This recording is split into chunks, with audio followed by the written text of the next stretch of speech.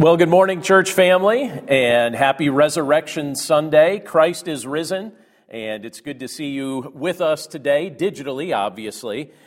This morning, we're going to be looking at one of my favorite chapters in Scripture. We're going to be looking at a portion of Scripture from Luke chapter 24, and I'll tell you the theme that we're going to be talking about as we look at this portion of Scripture. We're going to be talking about this fact that you don't need to be troubled. It's all going to work out.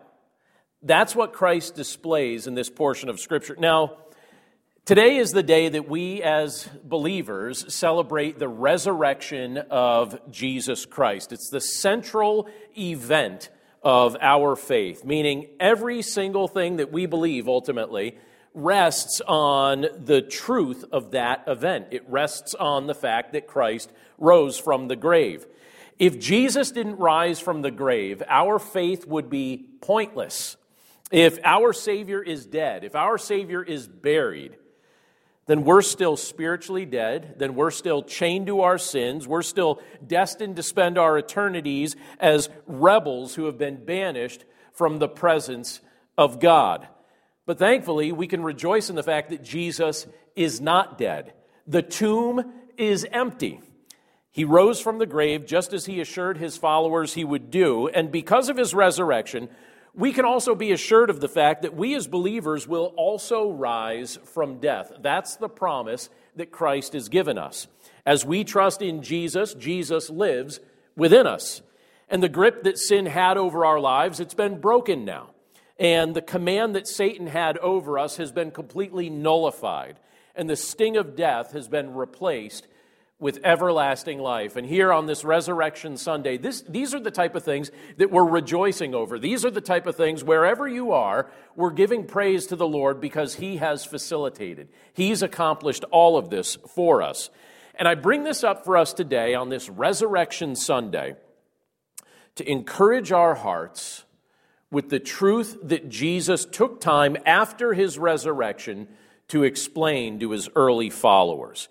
He encouraged them to understand that they don't need to be troubled. So we likewise don't need to be troubled.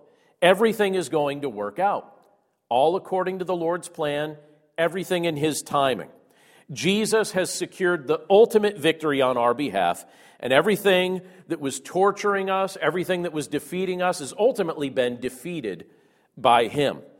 Now, this is the kind of confidence that Jesus was trying to instill in His early followers.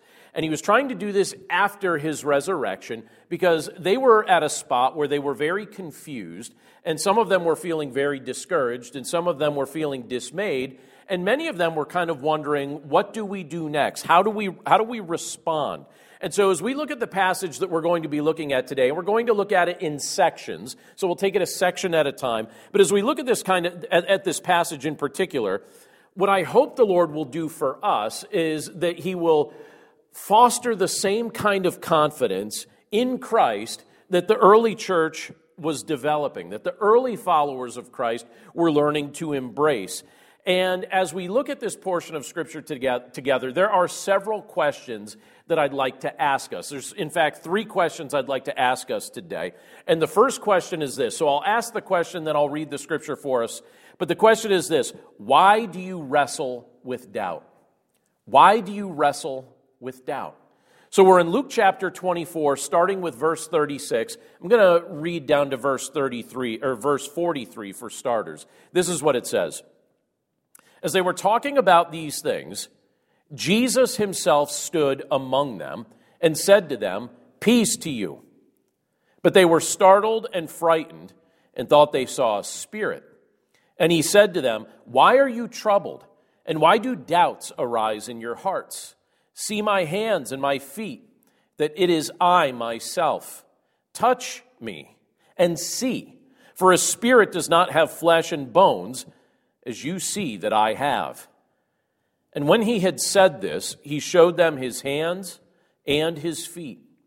And while they still disbelieved for joy and were marveling, He said to them, "Have you anything here to eat?" They gave Him a piece of broiled fish, and He took it and ate before them. Let's pray. Lord, as we take a look at this portion of your word today, we pray that you'd help us to understand it. We pray that we would rejoice over it. We pray that our hearts would be encouraged through the knowledge of what you've revealed here. And Lord, we're grateful for the privilege to be able to look at your word together today on this day that we celebrate your resurrection from the grave. Speak to our hearts, speak to our minds. Help us to understand your word in its completeness, in its entirety. And by your grace, we pray that you'd help us to just apply it to our lives in every context that you place us in. And we pray this all in Jesus' name. Amen. So again, the first question that we're asking today is this question of why do you wrestle with doubt? Now, when you take your minds and take your thinking right now back to the context in which Luke chapter 24 was being written and communicated in, it was a clearly established fact in that context that Jesus had been crucified and killed. Crowds witnessed it. Soldiers facilitated it. A spear jammed into Christ's lungs and heart confirmed it. And his corpse had just been placed in the tomb of Joseph of Arimathea.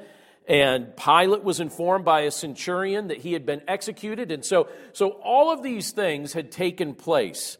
And on top of that, the scripture also reveals to us that a large stone had been rolled in front of the tomb where Jesus had been placed, and that tomb was sealed and made secure, and it was being guarded by Roman soldiers. So all of these things were taking place. It was a well-established fact that Jesus had been crucified and Jesus had been killed, and yet just as Jesus had promised, he rose from death on the third day, and he began appearing to his followers.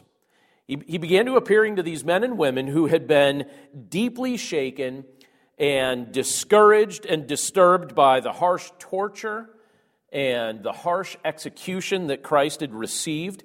Scripture tells us that Jesus appeared to the women at the tomb, and then he also appeared to his disciples. And then in Luke 24, it tells us that Jesus was walking with others on the road to Emmaus. And the people of the time that he was appearing to, they were startled at his appearing.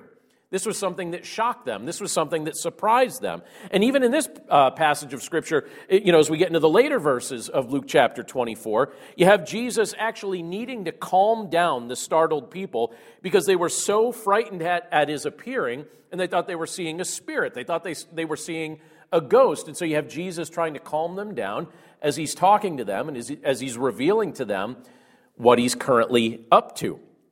And I like the question that Jesus asks this group of followers as he appears to them. He asks them, why are you troubled and why do doubts arise in your hearts?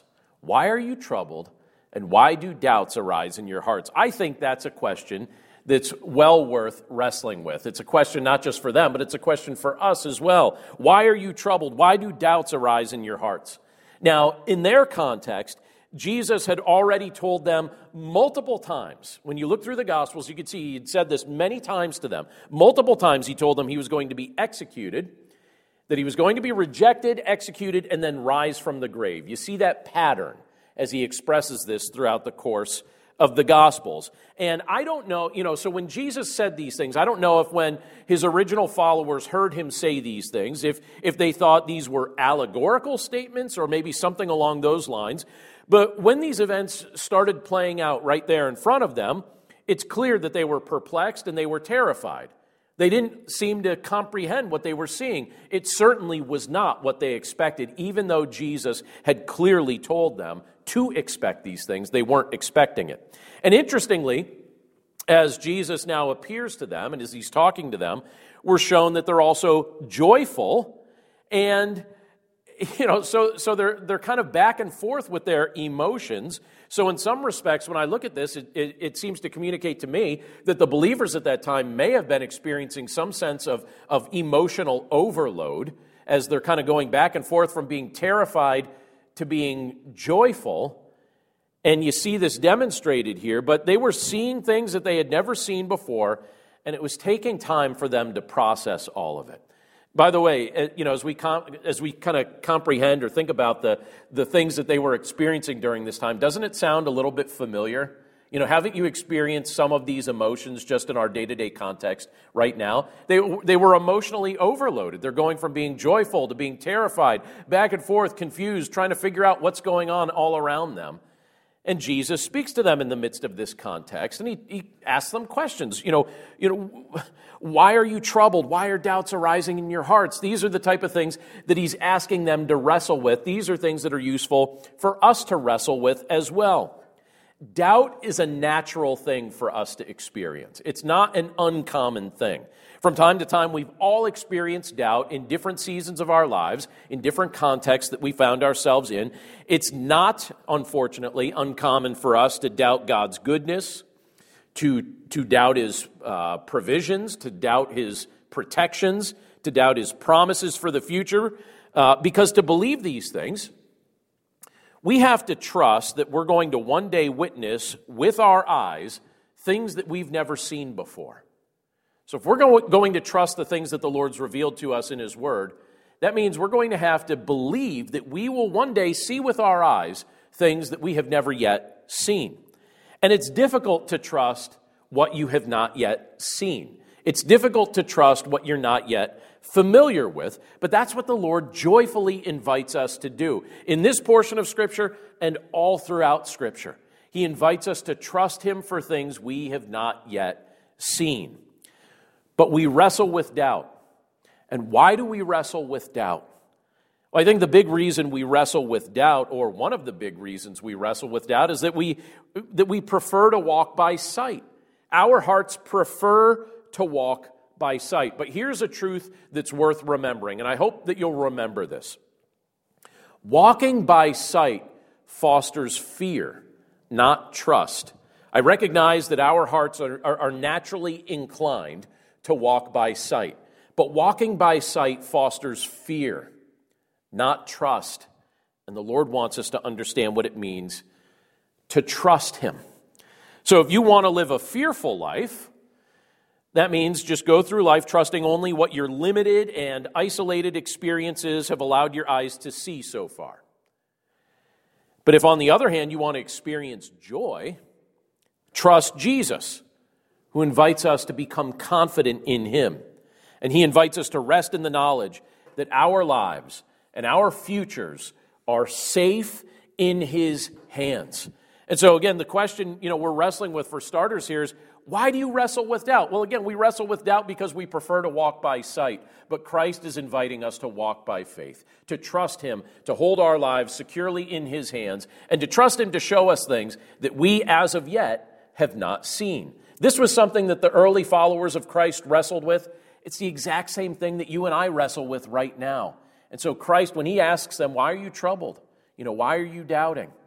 It's something that we should ask as well and wrestle with as well, because we're in the same spot they were in. Well, there's another question that I think we could ask as we look at Luke chapter 24, and that's this.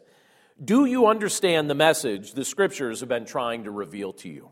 Do you understand the message the Scriptures have been trying to reveal to you? Look at what it says in verses 44 through 48. There it says this in Luke chapter 24. It says, "Then He said to them, 'These are my words that I spoke to you while I was still with you, that everything written about me in the law of Moses and the prophets and the Psalms must be fulfilled.' Then He opened their minds to understand the Scriptures and said to them, 'Thus it is written, that the Christ should suffer and on the third day rise from the dead, and that repentance for the forgiveness of sins should be proclaimed in His name to all nations, beginning from Jerusalem. You are witnesses of these things.'" I remember when I first started getting somewhat serious about reading the Bible for myself. I say somewhat serious because at the time that I'm referencing here in just a moment, it wasn't really a pattern for me yet, but I wanted to develop a seriousness of reading the Scriptures. And a friend of mine had encouraged me to read the book of James. And he said it was his favorite book of the Bible. And I thought, all right, the book of James. And so I remember sitting down on a couch with my Bible, and I sat down and I started reading the book of James. And as I was reading the book of James, I started realizing that I had no idea what I was reading. I was reading this in a translation that was written in Old English, and as I was reading this, I started falling asleep, and I just basically drifted off. I didn't understand what I was reading, even though I was reading important things, but it was my first attempt at trying to read the Scripture in depth, but thankfully I kept up with it as I grew older and over time began to really appreciate what I was reading. And the more I read the Bible, the more interesting it becomes to me. When I read the Scriptures now, there are things that I see that obviously I didn't notice when I was that young person sitting down reading the book of James in an Old English Bible that I wasn't understanding. My mind isn't in that same spot. I've grown in my understanding. I've developed a deeper understanding of the Word at this point, and I appreciate it, and it keeps becoming more and more and more interesting to me. And it's ironic because I spend a lot of time, obviously, even just by virtue, not just in my personal life, but also you would say in my professional life, in preparing sermons and teaching and doing different things that I have the privilege to do as a pastor, that also forces me vocationally to spend extra time studying the Scriptures.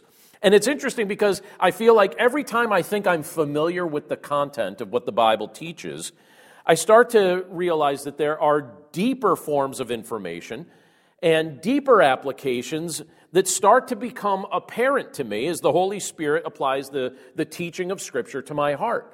So I continue to learn and continue to go deeper into the Scriptures and continue to understand. And I've come to recognize that as much as I think I know the Word, I'm always going to have the capacity to grow a little bit further in it as the Holy Spirit reveals a little more to me and a little bit more to me and shows me how to apply things to my life over time. And one of the most fascinating things about the Scriptures, and one of the most fascinating things about, the Bible when you think about it in its totality, is that the Holy Spirit inspired the Scriptures to be written over the course of about 1,500 years. And I want to read a quote to you. This is a quote you'd find online if you ever check out the website gotquestions.org. They have an interesting summary there that I'm just going to quote for us about the Scriptures. And they say this: even though it is really 66 individual books written on 3 continents in 3 different languages over a period of approximately 1,500 years by more than 40 authors who came from many walks of life, the Bible remains one unified book from beginning to end without contradiction. And when you begin reading through the pages of Scripture, no matter what book you're in, no matter what section you're in, you begin to see that the content of each of those books of the Bible is trying to point your heart toward trusting Jesus. Whether you're in the Old Testament, whether you're in the books of history, poetry, prophecy, New Testament, wherever you are in the Scriptures, it's all trying to point our hearts to Jesus Christ. And so, following his resurrection, Jesus attempted to clarify this for his followers. He explained to them that the entire Old Testament, again, whether you were looking at the portions of law, or the portions of history, or poetry, or prophecy, the whole thing, that's what was written up to that point, the whole thing was pointing to him. Time and time again, God's people were told that the Savior was coming. They were told where he was going to be born. They were told the family line he would be born into. They were told some of the words he would say. They were told the way he would die. They were even told when he would die. If you look at some of the prophetic portions of Scripture and do the math, they're also told why he would experience death, along with the fact that he would rise from the grave and offer salvation to the nations. It's all there. It's all there in the Old Testament Scriptures, and Jesus was pointing this out to this group of people. And it's also true that unless he opens our mind to understand these things, it's going to seem like foolishness to us, and we won't understand what we're reading. So there were many people in that context at that time that had read these Scriptures. They were familiar with these things, but they didn't understand what they were reading, and that was very obvious. And there were some people that I think were actually troubled by what they were witnessing. The simple fact that the Creator of mankind would take on flesh like his creation and allow himself to be humiliated and allow himself to be tortured and allow himself to be killed by the very people he made. It seemed foolish to those who didn't believe. But that's exactly what Jesus came to this earth to do. I love what we're told in 1 Corinthians chapter 1, verse 18. In that verse it says this, "For the word of the cross is folly to those who are perishing. But to us who are being saved, it is the power of God." But still, just as Jesus had promised, he suffered for our sin, and then he rose from the grave to secure victory over sin, while also proving to us that he is indeed God in the flesh.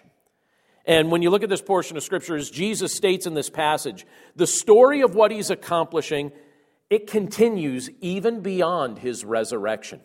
I want us to think about this for just a second here.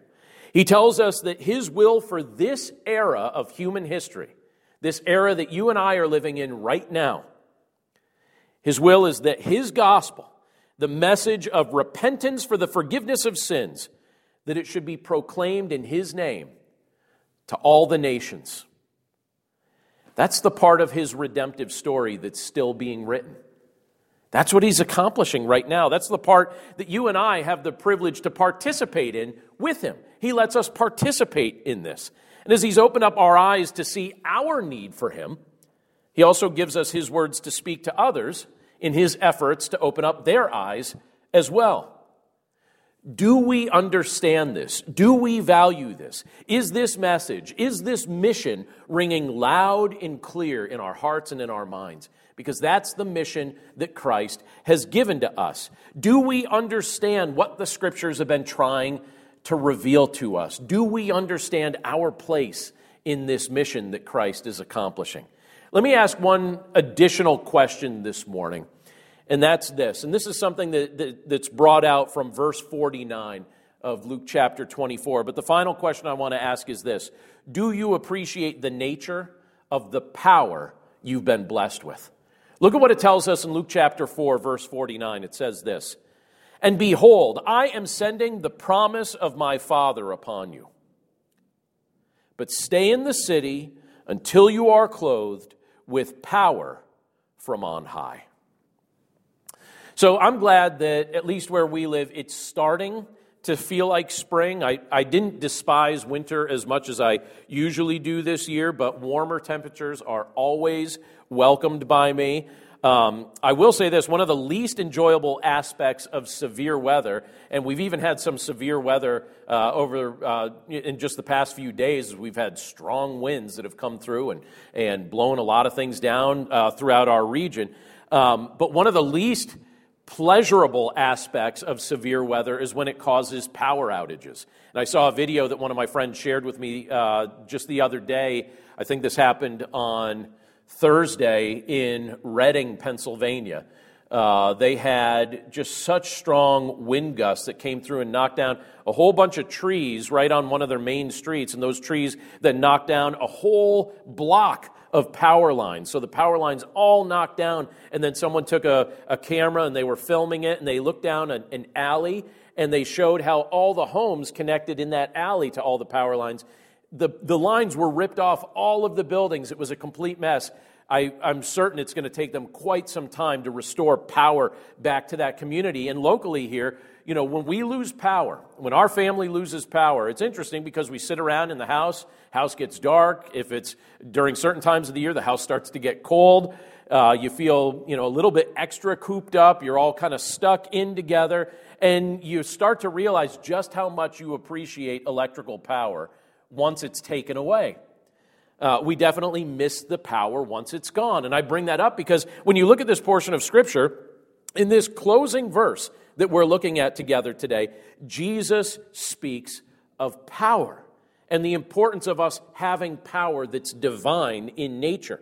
He recognizes that power is something we desperately need, particularly as we seek to live as his followers in the midst of this fallen world. And so in this passage, Jesus told his disciples, he tells them to stay in Jerusalem for a little while longer until they were clothed with power. And he said he'd be sending the promise of his Father to them, and at that point they would have the power that they needed to fulfill the work that he called them to do. What's Jesus talking about here? What's he revealing to his early followers as we look at these comments that he's making to them about remaining in Jerusalem until they're clothed with power that he's going to be sending them. Well, Jesus was speaking to his disciples about the power of the Holy Spirit. Scripture reveals to us that God exists in three co-eternal and co-equal persons, the Father, Son, and Holy Spirit. And Jesus was now preparing to return to the Father, and as he did so, he said he would send the Holy Spirit who would live within his followers and who would work through all those who trusted in him. So, do we realize that if our faith is in Jesus Christ, the Holy Spirit likewise lives within us? He lives within us, and he grants us divine power, he grants us counsel, and he grants us wisdom so that we could navigate all the different experiences and difficulties and trials and seasons that we experience this side of heaven. He lives within us. He gives us his power. So it can be very easy at times to feel powerless in this world. I remember when I was growing up, I used to watch a lot of professional wrestling, and I say that as if that's like well in my past and that I haven't been watching professional wrestling this week. I don't need to admit whether I have or haven't. I'm just saying, when I was young, I used to watch a lot of professional wrestling. And one of the moves that was frequently used by wrestlers during that time, I don't really see it used by now if I was to watch wrestling now, and I'm not admitting whether I do or don't, but back then, it was used pretty regularly. It was called a sleeper hold. And so a guy would come up behind a guy, and he'd wrap his arm around him, wrap his arm kind of right under his chin, and then he'd apply pressure. And the idea was that he would knock the guy out. He'd make the guy fall asleep. The person would get weaker and weaker and weaker until they fell asleep. And sometimes you wonder, how does wrestling apply to day-to-day life? Well, I'm about to tell us. Sometimes I wonder if the concerns and the worries that we experience right now in this world have us feeling like we're in a perpetual sleeper hold. You know, like we're just perpetually just in this sleeper hold where we're getting weaker and weaker and weaker. You know, sometimes I wonder how much of our time is spent dwelling on fears. And those fears just kind of choke us and make us feel weaker and weaker. And I wonder, you know, how useful it might be if we would contrast that with the amount of time we spend recognizing and appreciating the power that we've been given through the presence of the Holy Spirit in our lives. So just kind of think about that just from an individual standpoint for a moment. How much of your time is spent focusing on your fears and the things that you're afraid of and the things that you know just keep making you feel weaker and weaker and more disappointed and more anxious? And yet you spend how many hours during the course of a day thinking about those what-if scenarios? What if you catch a virus? Or, you know, what if you die young? Or what if this calamity happens? Or what if that happens? Or what if you run out of money? Or all these what-if scenarios, some of which will never even happen to you or me. But yet we worry about things that aren't even in God's plan to happen to us specifically, as if for sure we're going to experience those things. And then we forget that even if we do experience those things, that Christ is sufficient for us even in the midst of it. And we spend all this time consumed with fear and so little time, if any time, focusing on the power that we absolutely have through the Holy Spirit. If you've trusted in Jesus Christ, the Holy Spirit lives within you. And he gives you his power, and he gives you his wisdom, and he gives you his counsel. And he enables you to navigate life in a fallen world from the right perspective.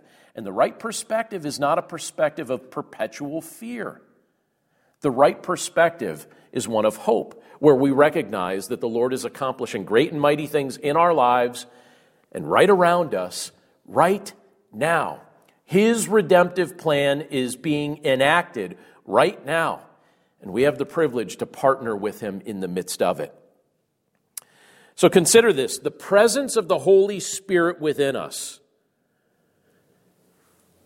He assures us of his power, and he also guarantees that just as death couldn't defeat Jesus, death won't be able to defeat you or me either. Christ's victory is now our victory. This is what we're celebrating today as we celebrate the resurrection of Christ. I love what Scripture tells us in Romans chapter 8, verse 11. It says this, "If the Spirit of him who raised Jesus from the dead dwells in you, he who raised Christ Jesus from the dead will also give life to your mortal bodies through his Spirit who dwells in you." So let me say just a couple quick things as we finish up this morning. You have not been left powerless in this world. If you believe in Jesus Christ, that means that living within you right now is the third person of the Trinity, the Holy Spirit. Sin cannot crush you any longer. Satan's intention to destroy your life will not be victorious. Death has lost its grip of fear over you because the Holy Spirit lives within you and has granted you his divine power and his divine perspective. So today is a day of genuine celebration. It's a day that I'm celebrating, a time where we're reminded of the pivotal moment in human history when Christ rose from the grave. And so today, as we celebrate the resurrection of Jesus Christ, let's also remember what this means for us. We don't need to wander in doubt. We don't need to be confused about the message that the Lord is seeking to communicate to us in his word. We don't need to live like we're powerless in the midst of this world. We don't need to live like we're troubled. In Christ, everything is going to work out. Everything. Every single thing. Every little thing, every big thing, everything in between, it's all going to work out. Our resurrected Savior will one day raise us up to be with him, and we will experience eternal joy that will not fade with time and can never be taken away from us. Let's pray. Lord, thank you so much for your word, and thank you for the joy that we have as we reflect upon the things that you've communicated to us in it. Lord, we're grateful for the fact that we don't need to be troubled. We don't need to go through life feeling perpetually troubled. You've assured us in your word that everything's going to work out, and so we rejoice in that truth. Lord, we're grateful for the fact that you've revealed these things to us ahead of time. We're grateful for how we see these things displayed in the lives of your early followers. And Lord, today as we celebrate your resurrection from our homes together with our loved ones, Lord, we're just grateful to be reminded of these truths all over again. Lord, help us to focus on the power that we have through you as your Holy Spirit dwells within us. Help us not to be consumed with fear. Help us not to be consumed with trouble. Help us not to go through day-to-day life with a woe-is-me kind of mindset. Lord, you've made us victors. You've made us more than conquerors. You've made us a new creation in you. And Lord, we will never leave this earth 1 minute early, and we will never be here 1 minute longer than you have foreordained for us. And so, Lord, we rejoice in that fact that our perspective toward life and death completely changes when we reflect on your resurrection. Death is a defeated foe. We don't need to give it sway in our lives any longer. Thank you, Lord, for these reminders. Thank you for your victory. Thank you for the new life that we have through faith in you, Lord Jesus. We commit ourselves to you now, and we rejoice and celebrate in your resurrection today. And we pray this all in Jesus' name. Amen. Well, thanks again for spending time together again with us this morning. I truly hope that your celebration of Christ's resurrection today is a joyful time. I hope that you enjoy the time. I hope that it's just a day that you're able to set aside to rejoice in the Lord's goodness to you and to your family, and that you're spending time looking forward to the next things that he has in store. So celebrate Christ today. Thank you again for spending time together this morning, and we look forward to doing this again very soon. Have a wonderful day.